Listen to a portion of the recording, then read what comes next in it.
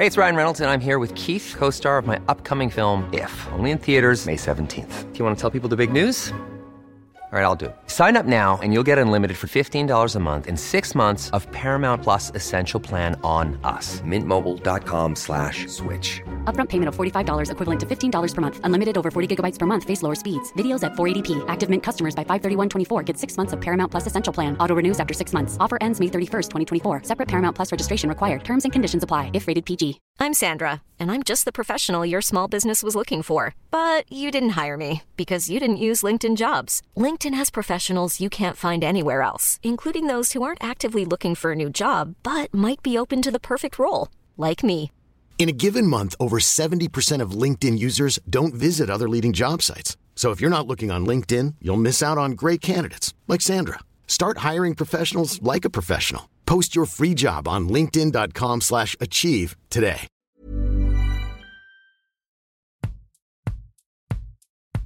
Hello and welcome to These Times. I'm Tom McTague. And I'm Helen Thompson. This week, with Israeli forces now having invaded, we're sticking with the crisis in Gaza and have a very special guest, The Economist defence editor Shashank Joshi, to help us understand the situation on the ground. Welcome, Shashank. Good morning, both of you. Thanks so much for having me. I'm really honoured to be here.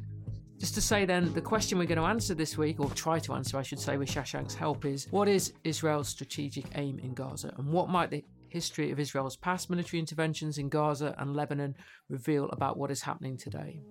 Hamas says its fighters are involved in clashes with Israeli forces. Night and day, Israel's ground war to destroy Hamas gathers pace. It is reverberating around the region. The risks of a wider Middle East war remain. People are living in the ruins in Gaza. The Israelis insist that they hit Hamas targets who use civilians as human shields. There is now ground fighting inside the Gaza Strip. This did not unfold the way some had expected, with a blitz of divisions of Israeli troops and tanks going in, many reservists. Instead, we've seen elite Israeli troops. As ever, before we get to the actual invasion today, we're going to try and give some context to help us understand Israel's options. So the history of Gaza, first of all. Gaza became a de facto part of Egypt after the 1948 war. It would have been part of the proposed Palestinian state if that war hadn't have happened. But Gaza went to Egypt and the West Bank to Jordan. Israel then took the territory in the Six-Day War in 1967, and that really has set the boundaries of where we are today.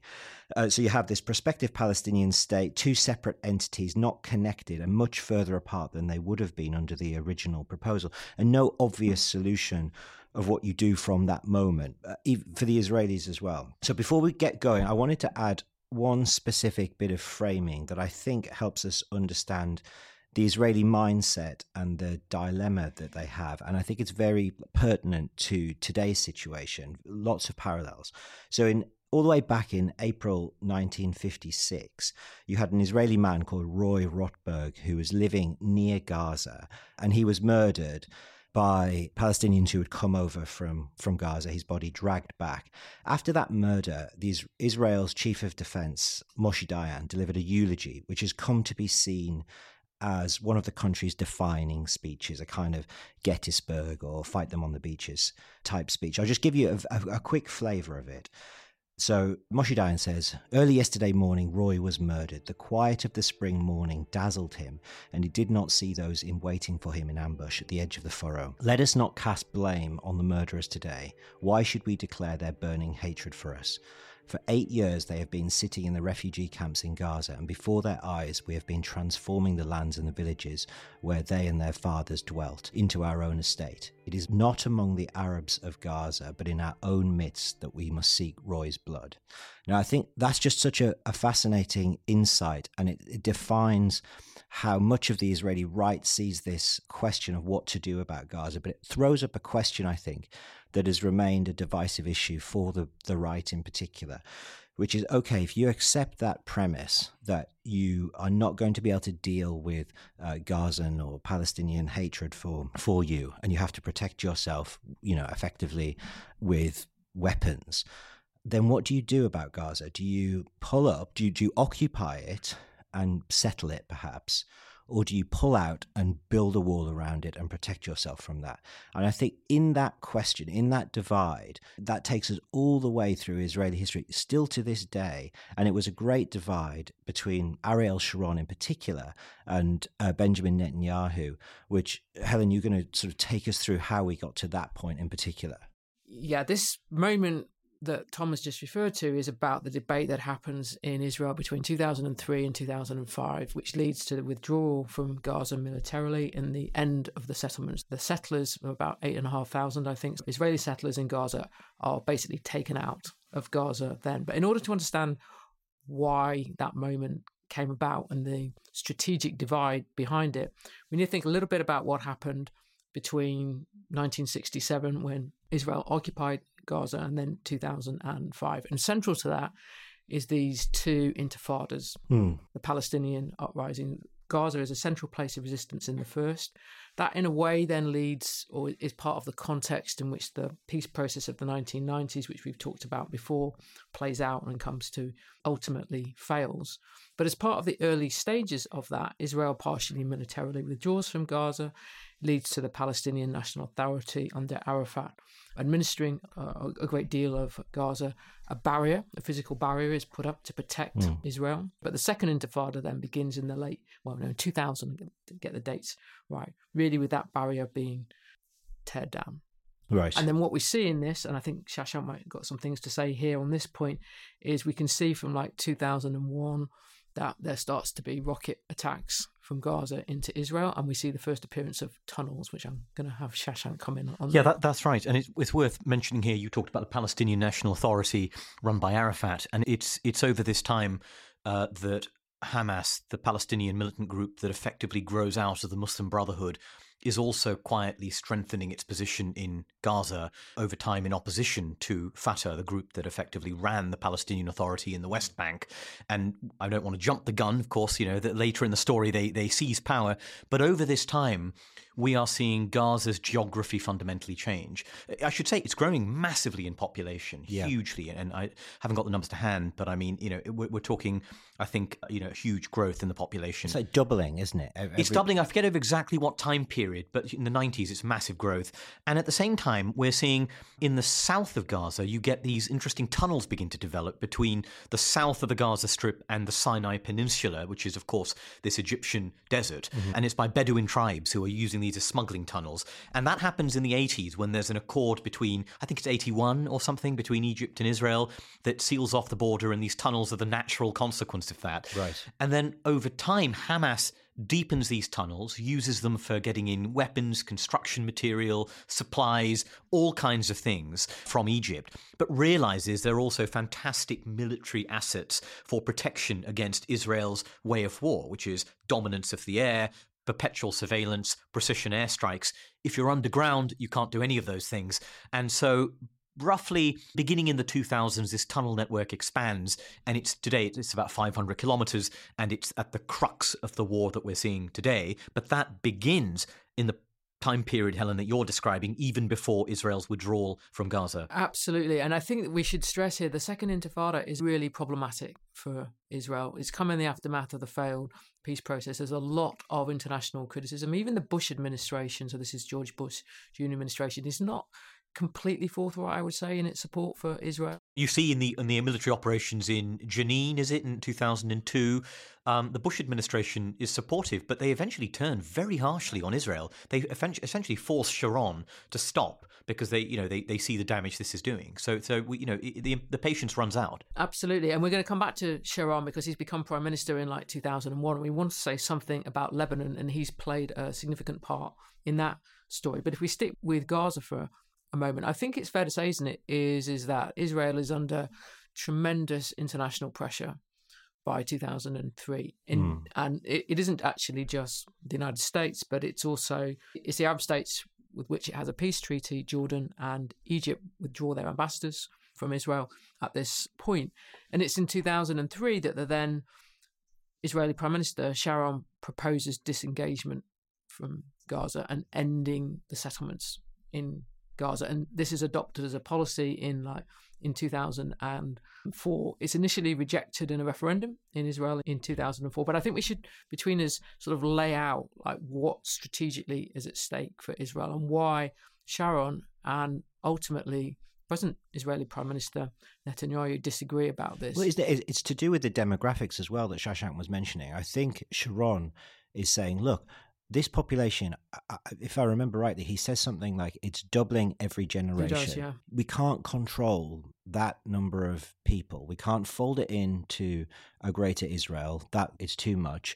And we're not going to be able to occupy and settle it in a way that some on the right want to do in the West Bank. That's just not an option. So the only option left is his conclusion, is you wall it off. And you protect yourself. I mean, he's literally, I think, saying the facts on the ground are saying we cannot hold on to Gaza. Yeah. I think the other thing to mention here is that the weaponry and the evolution of weaponry does factor into this debate. You know, if you think about the rocket threat in the late 1990s and the early 2000s, you're talking about a fairly small arsenal. Rocket attacks are beginning, but it's a small arsenal. It's a very crude arsenal. You know, it's very imprecise. And that Iranian relationship to Hamas is much, much more limited at that time. Mm-hmm. So you don't have that flood of Iranian rocket technology and indigenous production technology coming in the same way that you later do. The situation later on, it transforms. The Hamas rocket arsenal hugely grows. They have far more, and indeed, you know, they have far more today than they did 10 years ago. And the sophistication of those things changes. They can make many more of them in the Gaza Strip. And so the geography of military technology shifts as well. The threat that Sharon and Netanyahu were debating in 2003 to 2005 and the threat that comes out of Gaza is different to the threat that comes out of Gaza today. They can strike remotely much more effectively, although, of course, Iron Dome, Israel's defense shield, figures into that as well. Do you think it's a lack of imagination, like a failure of imagination or foresight? Like, who is at fault in that divide? It doesn't seem an impossible situation to think, well, Hamas might get a lot more rockets than they currently have, or technology could improve. Well, this, of course, is before Hamas is in control of the Strip, right? So that debate takes place. It is a failure of imagination, but that debate takes place in a world in which one can conceive of a Palestinian Authority keeping the lid on Gaza in the way that Israel hopes they do, and indeed still hopes they do in the West Bank, effectively is collaborators in occupation as ways to, damp down on dissenting elements. And to a degree, that is what happens in the Israeli approach to managing Hamas, as we might discuss later.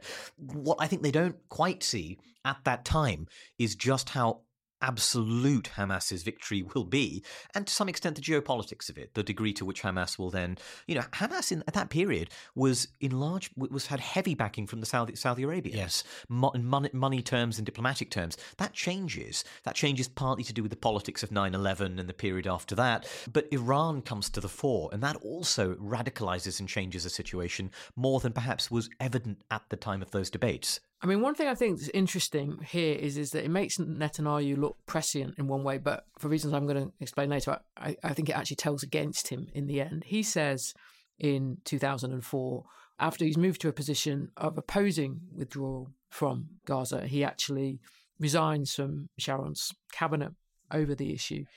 He says, "I refuse, quote, to be a partner to a move which ignores reality," and proceeds blindly towards turning the Gaza Strip into a base for Islamic terrorism, which will threaten the state. So he's invoking a different reality than the one that Sharon's saying. Sharon's saying reality, the facts on the ground in Gaza mean that Israel cannot govern this place itself without doing terrible things to what it means for the Israeli state. Netanyahu is saying it's going to be a place from which Israel is going to be attacked. Yeah. Because it's going to be a de facto Palestinian state in an extremely small piece of land. And in a way you can say that they're both right. They're both right about this. But that in a way then is the terrible strategic predicament that Israel has at that point. But I think if you go back to the time, and particularly you look at the pressure that the Americans are putting on them and just how much damage the Second Intifada is doing and the way the Israelis are dealing with the Second Intifada is doing to Israeli legitimacy and the need that they have, given how overwhelming their need for international support is, I'm not really clear that they could have done anything else. And if you then, I think, then look what happens in those years immediately after, and we should then explain that after Arafat's death, the Palestinian legislative elections lead to victory for Hamas. Palestinian Fatah don't allow Hamas to take control. There's then effectively a civil war in Gaza over that leads to the expulsion of Fatah out of Gaza, and then Hamas takes power, and effectively that means that Hamas is from that point on the sovereign. And I think it's worth pointing out a couple of other things going on at this time as well.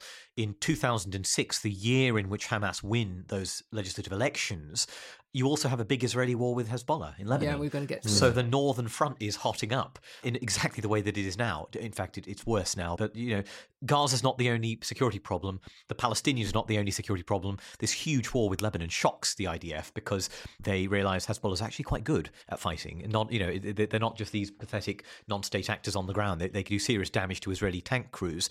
And I think the other thing that also happens is, you were talking about, who's prescient or not. The Palestinian Authority is pretty useless, right? They're corrupt. They are feckless. They are rubbish at running the place. They siphon off a lot of money. You could imagine they in the don't 90s, stop terror. They don't stop terror. It's a bit anarchic, I think you could say. And I think that is an attraction to, even I think that goes on in Netanyahu's mind when he comes back into power, of like thinking, well, Hamas will provide some kind of order. Yeah. And then, of course, you have the big Israeli war in Gaza with Hamas immediately, which is Operation Cast Lead, late 2008. The ground invasion is in January 2009. And so that approach almost immediately fails. Israel is immediately sucked back in, goes back in, although it's a pretty short invasion. It's a couple of weeks on the ground. But I think what is noticeable there, though, isn't it, is that they are able to get most of the European governments anyway to be quite supportive of that military intervention. Initially. And that is different, though. I think that is the gain that they get from withdrawal from Gaza in 2005, that it reestablishes more international support. Yes. In the Western world. Why do they need European support? I think they need European support. Europe's more important at that time, of course. This is 20 years ago. So the position of Europe in the world has to be factored in. Europe is a major financial provider to the Palestinians in the West Bank and in Gaza. So there's financial inducements and leverage.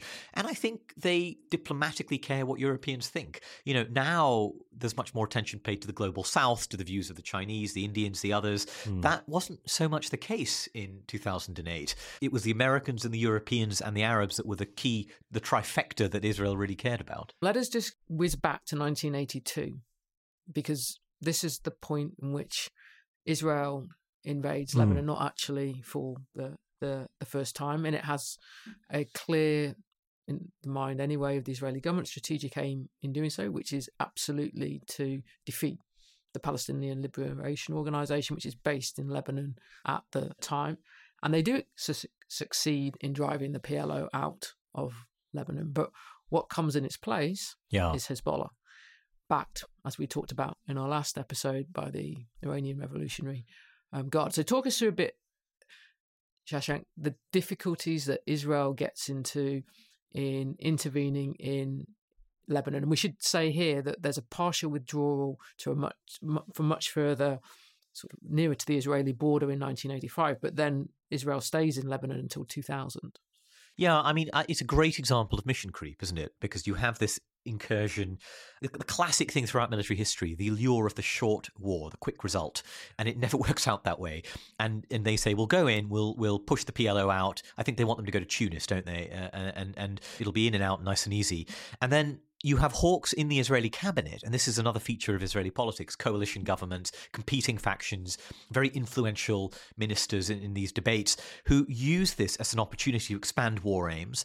And the Israelis drive all the way to Beirut and besiege Beirut, whereupon we see, terrible things transpire. Their local allies, the Christian Maronite factions in Lebanon, take advantage of Israel's presence to settle their own scores with other Palestinian and other factions inside Lebanon, including a terrible massacre at the Shabra Shatila refugee camp, which occurs after the Maronite leader is assassinated, and there's a revenge attack on this refugee camp. We now know with Israel's knowledge, and it was a terrible stain on Israel's reputation. But I think Sharon in particular. And on Ariel Sharon in particular. But we should just say at this point, because it is important to the Gaza story, that Sharon was the defense minister at the time. Yes. And after the Israeli commission into what happened in the Sabra and Shatila massacres, then he resigned. because Israel was found to be indirectly responsible. And a quick word on Sharon. I mean, he's such a fascinating figure, isn't he, in Israeli history? There's a great chapter on Sharon in Lawrence Friedman's new book on command in military history, all about his sort of history through Israeli wars.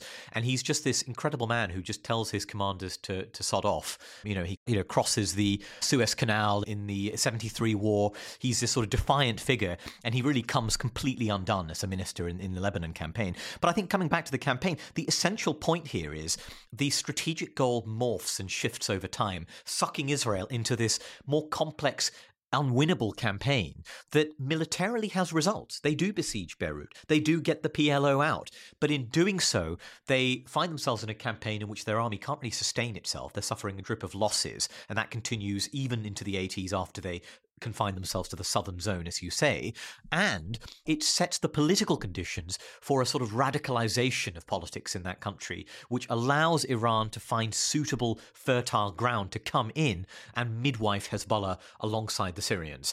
And that, if you had said to an Israeli minister, you'll get the Palestinians out, of course, you'll get them all, chucked out and it'll be fine, and you'll be out of there by by 2000 or something. But by the way, there will be this gigantic militia on your border that has 150,000 precision-guided rockets and has, armor capability and is allied to Iran. Are you okay with that trade-off? They might say, actually, I'm not sure. Let me reconsider this from first principles. But these things set in motion these events, don't they? That is an extraordinary strategic defeat, in a way, as if you just said it out there. Is that, I'll be quite interested to know how Sharon's views that, because he is the man that his career comes back and he becomes prime minister, and then he leads the pullout from Gaza. Is he shaped entirely by the lessons of the war in Lebanon? I don't know the answer to that, Tom, but I think what happens is there's a period of relative quiet in Lebanon that allows some of that to be papered over for a while. I mean, this is a pretty vicious battle, right? In Lebanon, we see hostage taking, abductions, killings. There's a vicious covert war between Hezbollah and the CIA. They kidnap a CIA station chief and basically, torture him to death. And it's this terrible campaign. But for Sharon himself, he of course is sucked into this much more serious campaign in the West Bank, almost, in the early 2000s. And he doesn't really have, I mean, correct me if I'm wrong, Helen, but he doesn't really come to terms with that. There's no reckoning in Lebanon for him, is there? No, I don't think so. I mean, I think the other thing we should bear in mind, and this is where there is a comparison really breaks down, is that whilst the South Lebanon army, the Christian militia, cause Israel considerable problems in terms of Israel's international legitimacy, they are also, if you like, a local actor in Lebanese politics with which the Israeli army is aligned in some sense.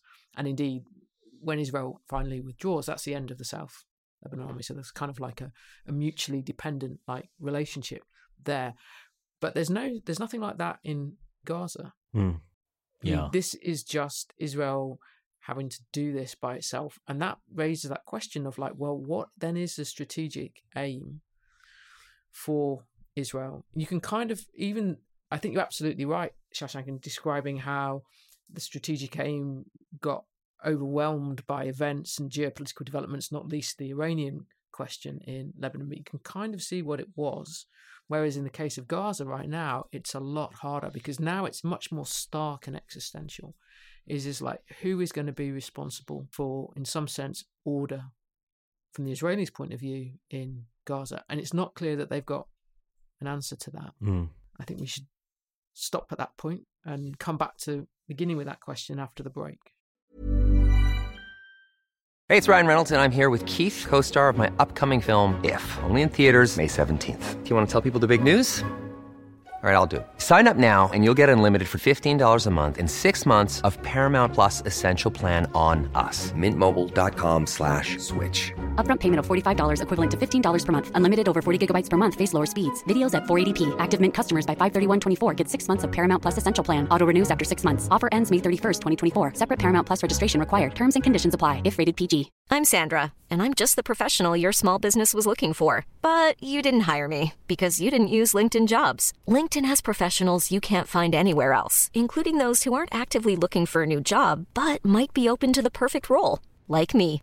In a given month, over 70% of LinkedIn users don't visit other leading job sites. So if you're not looking on LinkedIn, you'll miss out on great candidates like Sandra. Start hiring professionals like a professional. Post your free job on linkedin.com/achieve today. Hamas and Palestinian Islamic Jihad have been building tunnels under Gaza for at least a decade. Estimated at dozens of miles long, they snake underneath many of Gaza's neighborhoods and have become known to Israelis as the Gaza Metro. So now we're going to bring the story right back to the present and the situation that Israel finds itself. So it's got Hezbollah in the north, absolutely frightening prospect, as Shashank laid out before. Hamas in the south, players that weren't so important in the 2000s, like Iran, Turkey, are suddenly very important players in this wider geopolitical picture.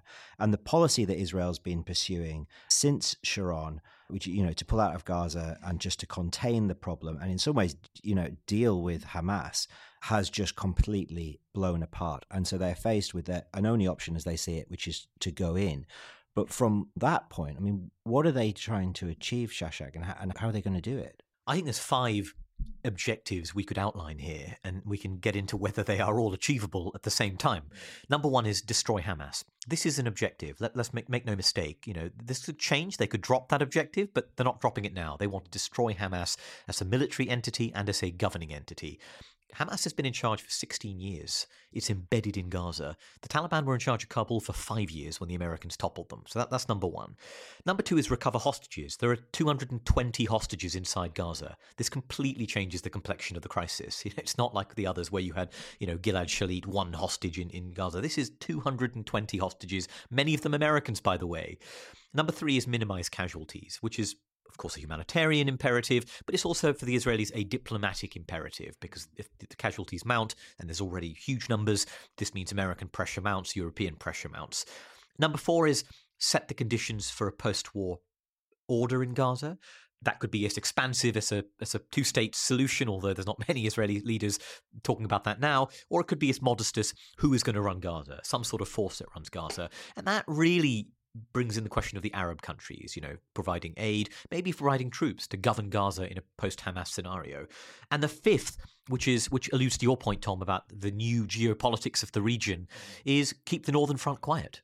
Keep Iran from intervening in this conflict through Hezbollah, but also through the Houthis in Yemen, Shia militias in Iraq, militias in Syria and other countries. Keep that Northern Front quiet, because Israel cannot handle a 2-front full-fledged war. Now, those 5 objectives are very hard to balance, right? A big invasion may be better at destroying Hamas, but it will be more likely to get all your hostages killed, and it will mean that your relationship with the Arab states is blown up.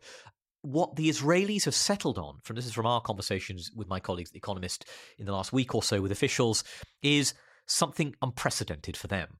Every Israeli war has been fought hard and fast under the shadow of an impending ceasefire. This one is being fought slowly. They are settling on a gradual incremental ground campaign, and we've seen it begin on October 27th, Friday, where Israelis have gone into 2 places. On Monday, we saw them reach Salah al-Din, which is effectively the main north-south road in Gaza, so they've cut the strip into 2. But this is going to be slow. And what they're telling us is that this campaign could last for months. Bear in mind, every previous invasion of Gaza since withdrawal has lasted for about 2 weeks. And potentially, some of them say, up to a year. In fact, I saw a piece by Naftali Bennett, who's not in office, but he's a member of the foreign policy thinking elite in Israel, saying this could last for 5 years. So it's a totally different sort of campaign. To my mind, I can't see how they will reconcile all these things, but clearly this is going to be different to all the other wars. Can I just say one thing on then? I mean, it seems the one that immediately runs into difficulty with a long war is how on earth they carry on having a reasonable level of American and European support. Because however much these governments may wish to support Israel quite strongly in the circumstances, they've also got to deal with the domestic politics of their own countries, which is going to make it very difficult. And I think the other issue then becomes, like, because there's still a partial expectation among Western governments that the Israelis could do something constructive towards political peace with the Palestinians, then that makes that very hard if actually that idea has been entirely given up on by the Israeli government. If they're just looking for a substitute sovereign in Gaza that isn't them, they might like the idea that it would be Egypt, but clearly Egypt isn't going to be willing to do this. They might like the idea that it's going to be Fatah and the Palestinian Authority, but how is that going to happen? They can barely run the West Bank. Exactly. So they're not in. I mean, Hamas run Gaza as a dictatorship, effectively. They're not there. They can't be there. So what do you think is going on in terms of their thinking about that question? What kind of answer is there for Israel at the moment as to who will run Gaza? Well, we know governments are not good at thinking complex thoughts in the middle of a crisis. They start and then they work it out as they go along. And that's really hard when, you're balancing these objectives. But I think the signs we are seeing is that there is a strong desire to keep the Arab states on side. That's partly to do with, their importance in Gaza. It's also to do with the fact that, of course, we should mention here, we saw the Abraham Accords under the Trump administration with the UAE and some other Arab countries normalizing ties with Israel. This process was underway with Saudi Arabia. Discussions were ongoing. The Israelis haven't given up on that. The Saudis have not given up on that, even though their rhetoric has hardened considerably. I think the Israelis see here the possibility of a sort of big puzzle being put together involving a hard military operation that topples Hamas, and then enlisting Arab support to underwrite some kind of new government. And I suspect they will come to realize that is only going to be possible if they are serious about Palestinian statehood again. And that process has collapsed and has eroded. And it's very hard to see how a government led by Benjamin Netanyahu really resuscitates it. But I can't see any other way in which a Saudi leadership or Arab leadership is willing to take the financial costs, the reputational costs of conducting a fresh occupation of Gaza on behalf of Israel, unless it's in the context of a two-state solution. And in that respect, I was really interested to see Saudi Arabia put the Arab Peace Initiative back on the table, or put it back into the public domain about a week ago, which is, of course, the proposal they made about 20 years ago, saying, look, we'll normalize relations with you, Israel, in exchange for a two-state solution. And Israel's feeling was, well, actually, we don't need that because we got normalization without a two-state solution. But I think that they're now realizing that that's going to change. So does Netanyahu realize that? Because all of the coverage in Israel at the moment seems to be very critical of him strategically. His notion that by keeping Hamas in power, you put off any notion of a Palestinian state permanently. Yeah, I think this is something that Netanyahu will have to reckon with.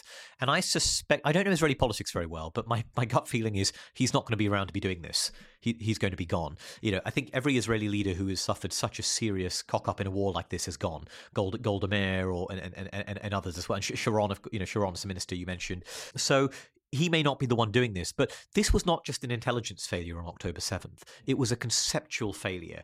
Netanyahu thought that he could use Hamas to keep the lid on Gaza by buying them off with Qatari money and with a little bit of, work permits for workers, a little bit of aid coming across, and he could keep the lid on it. And they were extreme, yes, they were dangerous, but they were people we could do business with.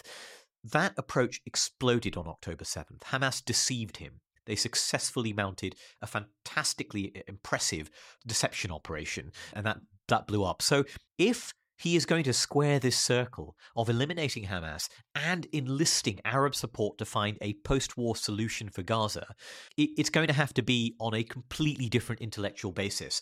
I think Bibi's just not capable of it. I think it's going to take some other kind of Israeli government. And Israeli politics, you can see how, what a maelstrom it is. We just saw the other day, Bibi put a tweet out in the middle of the night criticizing, saying, it's not my fault, October 7th wasn't my fault. And he specifically blamed the Shin Bet, the internal security chief, and the IDF military intelligence chief. He had to delete that tweet. He had to delete it and apologize. I mean, the guy has no judgment. He's a bruiser. He confronts people. I just can't see him long for this political world in Israel. No, neither can I. But I think that what is really, in a way, interesting about this, and just in a straightforward, political sense, is he is so far away from that person who was criticizing Sharon back in 2004. It makes it look like he was just being very opportunistic, actually, back in 2004. Because if he really thought that withdrawal from Gaza meant that someone like Hamas would be in control of Gaza and would represent a direct security threat to Israel, which is what he was saying then, he would not have acted in the way in which he's done as Prime Minister for most of the last decade. As you said, he has effectively treated Hamas as a better partner for Israel than the Palestinian Authority in the West Bank. And then it looks like he's done that because he wanted to discredit the Palestinian Authority in West Bank so much that it would basically politically kill any idea of a two-state solution. And by doing so, he created conditions in which, for Palestinians, they saw Hamas as a more plausible vehicle for their political ambitions. And while that may not be true in practice, it's how they saw it. And we still see, I think one of my colleagues cited a poll the other day showing that Hamas leaders would absolutely trounce Mahmoud Abbas in direct elections. There's still a degree of popularity, even though I must say Hamas is a dictatorship, it's an odious organization, it still commands a degree of support. And some of that responsibility does lie with Netanyahu. But this isn't all to do with him, is it? Because there is a war cabinet. You have people like Benny Gantz, a former chief of the IDF. You have, Gallant, the defense minister. Yair Lapid is in opposition. But I think that problem of reconciling these goals that we're discussing and balancing the objective of destroying Hamas with finding a suitable successor, everyone in Israeli politics is wrestling with this. No one has a really great solution to this right now. It's not just all on Bibi's shoulders. Yeah, I was going to say that the 5 points that you laid out, Shashank, and you could see how there was a way that they all could fit together and the puzzle would come together. But another way of looking at it is they just can't. They can't be brought together at all. So, the scale of the tunnels that you set out just sounds impossible. And in 2014, they demolished about 32 kilometres of them, which was the aim of the war, and there's about 1,300 kilometres off them. So it just gives you a sense of the scale. I think just on that point there as well is one of the reasons then why that 2014 operation was quite short was actually the pressure the Obama administration put on. And as you say, the amount of tunnels that were destroyed in that is nothing compared to what would need to be destroyed for them to actually destroy Hamas as they So one possibility here, and I'm just thinking out loud, is what of these goals will be lost? Which of these will be sacrificed? You could say, well, it'll be the one about the political conditions. They'll have a long, slow campaign to trying to destroy Hamas. They'll work towards that. And in the process, they will just accept the wave of outraged Arab opposition. They'll ride out American pressure, and they will accept hostages will die, and the Northern Front will escalate. There's another scenario here, which some may see as more plausible, which is that they ultimately come back to the philosophy of every previous war, which is this is a limited war to degrade Hamas and then deter it, and then build a relationship of deterrence through it in a ceasefire that in previous campaigns has been explicit, mediated by Egyptian intelligence, typically often by Qatari intelligence, but there's ultimately a modus vivendi with Hamas. You can imagine them coming to this, realizing you're going into next year, election year in America, Biden saying, I do not want a war raging where my left-wing progressive base is telling me I'm supporting war criminals and, is going to stay at home or will vote for, God forbid, Cornel West or something and will blow this whole thing up for me. And actually, you must stop. And Israel decides, okay, we've weakened Hamas, let's just go back to that old philosophy. But you know what? I think if that happens, I struggle to see that because it will destroy Israel's one of what Israeli leaders see as their most precious commodity in their decades of existence, which is their reputation for retribution and deterrence. And they will have been seen to have failed in this campaign. And I don't know if they can tolerate that. Is part of that a buffer zone? Because that seems to be talked about. That you end up destroying enough of the Gaza Strip on the border with Israel that you somehow militarize it. I don't. But that's basically the Lebanon approach, right? Isn't it? Lebanon was from 1985 when they withdrew to that, basically creating what they thought of as a military security zone in southern Lebanon. And it doesn't work. The difference being they did, I think, occupy a lot of that southern zone, didn't they? Yeah, they did. Whereas in Gaza, the idea floating around, I saw it floated by Naftali Bennett in his ravings the other day, is a 2-kilometer zone inside Gaza. Now, you have to bear in mind the geography of Gaza. It's a small place, right? Yeah. Like I think 6 to 10 kilometers wide, 50 kilometers long. A 2-kilometer buffer zone all along the edge is like you're basically annexing, occupying, or remotely occupying about a fifth of the entire strip. And you're creating a kill zone. I don't know how the international community would feel about that. I don't know, how that goes down either. But the buffer zone idea, is one among the many things you could put into the bucket of containment. Contain the problem, kettle it up, bottle it, and it will still explode in some way. But I want to put something else to you, Shashank, which is that there is no return, I would say, to the containing Hamas, militarily weakened Hamas, because it wasn't just, I think, a conceptual failure on the 7th of October. It was a defence failure where the wall and the Iron Dome were concerned. In a way, I'd say that Netanyahu's sort of tactical dealing with Gaza had been treat Hamas as a useful sovereign for Gaza, and then use technology to stop them being able to make more than a few rocket attacks on Israel. And that completely failed. And so to go back to the status quo just with a weakened Hamas seems not possible. I mean, how would it be possible in Israeli politics to have as few Israeli soldiers essentially on the Israeli side of Gaza as there was on the 7th of October? That's not possible. But I will say the rocket threat has been manageable. Yes, they overwhelmed Iron Dome on October 7th, but actually they didn't kill that many people. It was a very, very small death toll from what we understand. It was the raids, the horrific raids and massacres and pogroms that killed so many people. It wasn't the rockets. Iron Dome, it was, I think Hamas fired more rockets on October 7th almost in the entire duration of the 2014 campaign. So yes, it was an enormous barrage. Yes, they can indigenously produce lots of these, which means it's harder to stop them getting in. But I wonder if you beefed up the problem with October 7th was all these things. But if you had a sizable ground force spanning southern Israel, protecting these communities, protecting bases on alert when the wall was breached, you would have significantly reduced the death toll. So I'm not so sure that they have entirely given up on this idea of missile shield to stop the rockets, big force on the south to stop Gaza.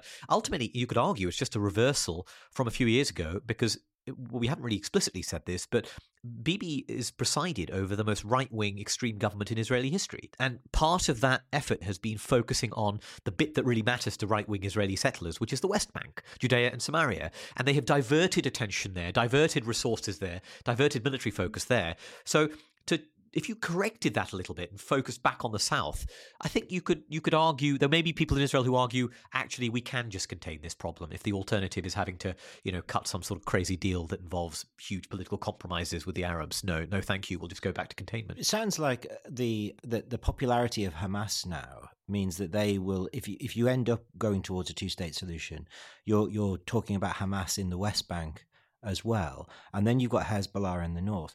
Israel is not that big of a country. Like, do they have the resources to manage three borders like that? As you say, with troops and with the Iron Dome. I mean, how many rockets did you say Hezbollah had? Is it 150,000, but the bigger issue, Tom, with Hezbollah is a growing proportion of those are precision guided. In 2006, almost none of them were precision guided. And just if I can have a brief digression, Iron Dome works by tracking where a rocket's going to land. And if it's landing on a populated area, it takes it out. If it doesn't, it leaves it, because you can't take out every one. It conserves interceptors. If suddenly, all of a sudden, the bulk of those 150,000 rockets are all headed for a specific targeted spot and will land there with some reliability, barring a proportion you can, dazzle with electronic warfare, then you're suddenly going to have to take out all of these rockets coming in at you. That's an impossible proposition.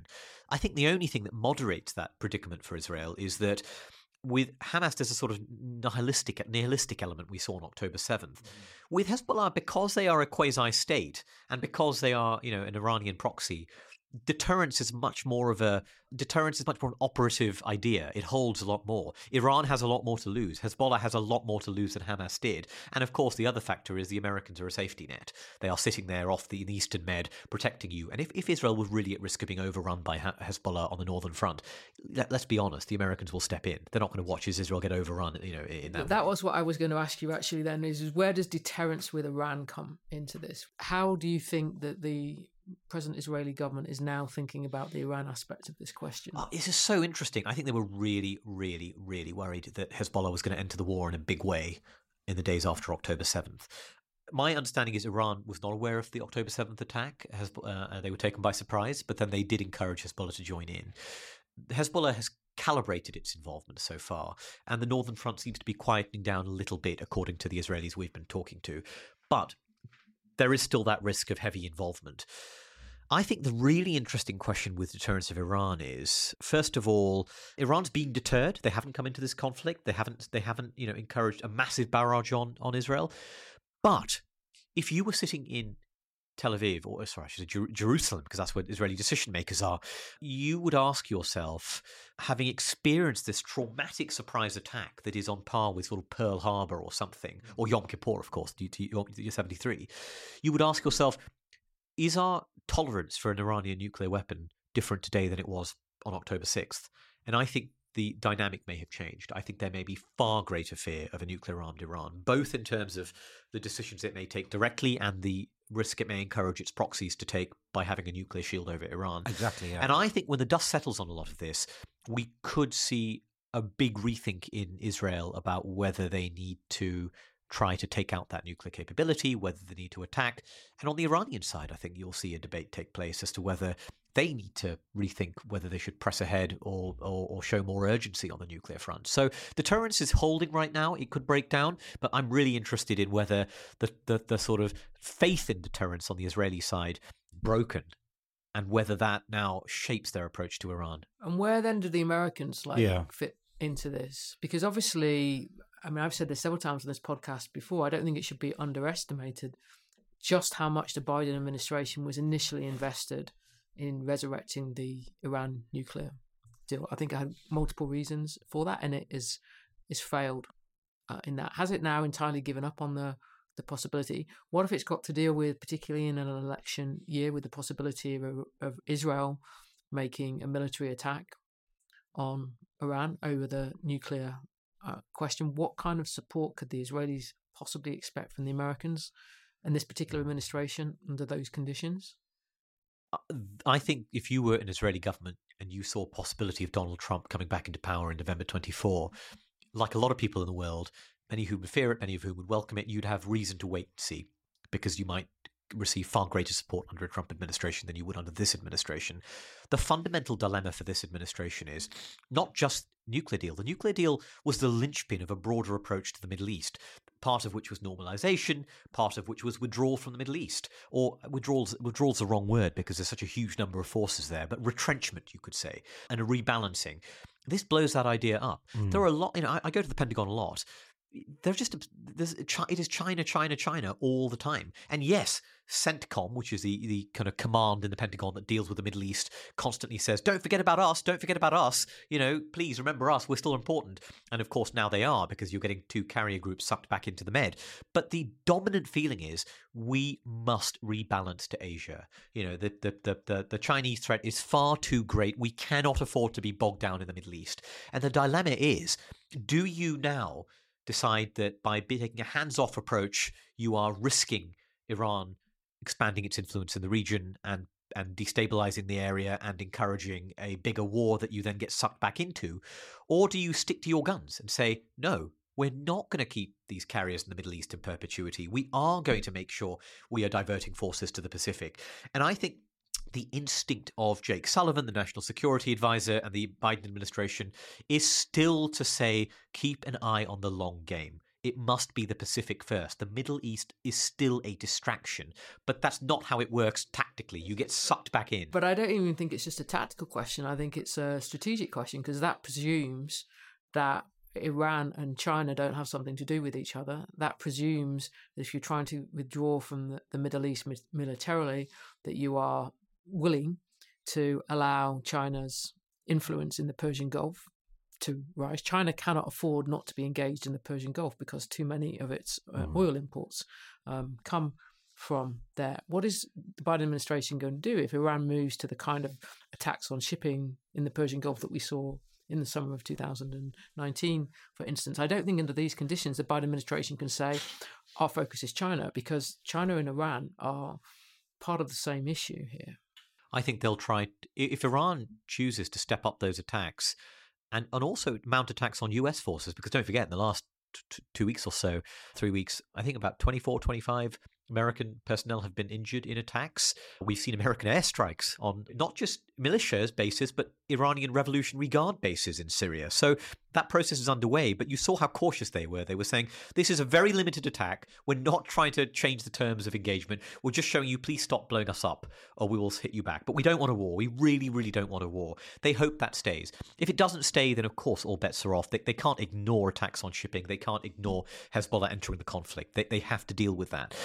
But I think short of that, talking about China's being sucked into the Gulf, there's a Cold War thing here as well, isn't there? Which is, in the Cold War, the US was frequently pulled into every theatre, however marginal or irrelevant, on the basis that the Soviets presented a threat there.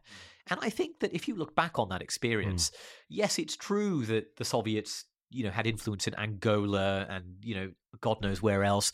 But it would have been a strategic mistake for the Americans to devote significant military resources to all of these places. And today, when the Chinese military challenge in the Pacific is so great, I just don't think you can say just because China is selling drones to the Emiratis and just because they are having an oil relationship with Iran means that you have to devote significant military resources to this region. You have to choose. You have to have priorities. Shashank, can we finish, I think, on a note of, I find this quite a petrifying conversation, and I feel like there's a vulnerability that we're digging at here in the West. Israel seems particularly vulnerable. I mean, I imagine if you are an Israeli right now, this must feel the most vulnerable they've ever felt, or since 67 perhaps, or 73. But America also feels vulnerable. It feels stretched in the same way that Israel seems stretched in all ways. We haven't even mentioned today the war in Ukraine, which is an extraordinary commitment that the Americans are having to make and the Europeans are having to make. And then you've got China on the other side of the world. And now you've got this crisis in the Middle East. And as Helen says, all the links, Russia's links into the Middle East, China's links into, I just don't know if it's possible for both Israel and the West to manage all of that at the same time and emerge with the status quo intact. Like, the status quo might not remain. I think that's right. I think your point about American vulnerability is spot on. Vulnerability is the right word. And the Pentagon feels this because they understand this is the first time for 3 years 2 aircraft carriers have been in the Gulf. The US has a big Navy, but they are feeling the pinch. Their Navy's overworked. They're being told to emphasize their patrols in the Pacific. They can't do all of this. And I think that this is why the Biden administration's focus has been on allies, get allies to do the heavy lifting. On Ukraine, they want Europeans to do more. On the Israel crisis, this is why they still feel the role of the Arab states is critical. And we saw Tony Blinken doing this intense shuttle diplomacy between Egypt and Saudi Arabia and all these other countries. And it's why on the Asian side, they put so much weight on Australia, Japan, India. They know they cannot do it on their own. This is not the unipolar moment in the way that they could sort of do it in the 2000s. This is a genuinely multipolar era in which they have to rely on allies to pick up that slack. And I think the interesting question is, what if allies don't pick up the slack? Yeah. What if Iran does become more aggressive and, as the invasion goes on, if they feel that Israel's bogged down, they take advantage? If I envision a war that lasts for several years, you have Israeli forces stuck in Gaza, you have a big war in the Middle East, you have a war in Ukraine that I think will go on for years, actually, and is going to drag on. This takes us into the late 2020s. What is the Pentagon saying about the late 2020s? It's saying that is the moment of maximum vulnerability for Taiwan. 2020, 2025, 2027, as you approach the end of the decade. So I think you do have this concatenation of crises that begins to stretch American attention.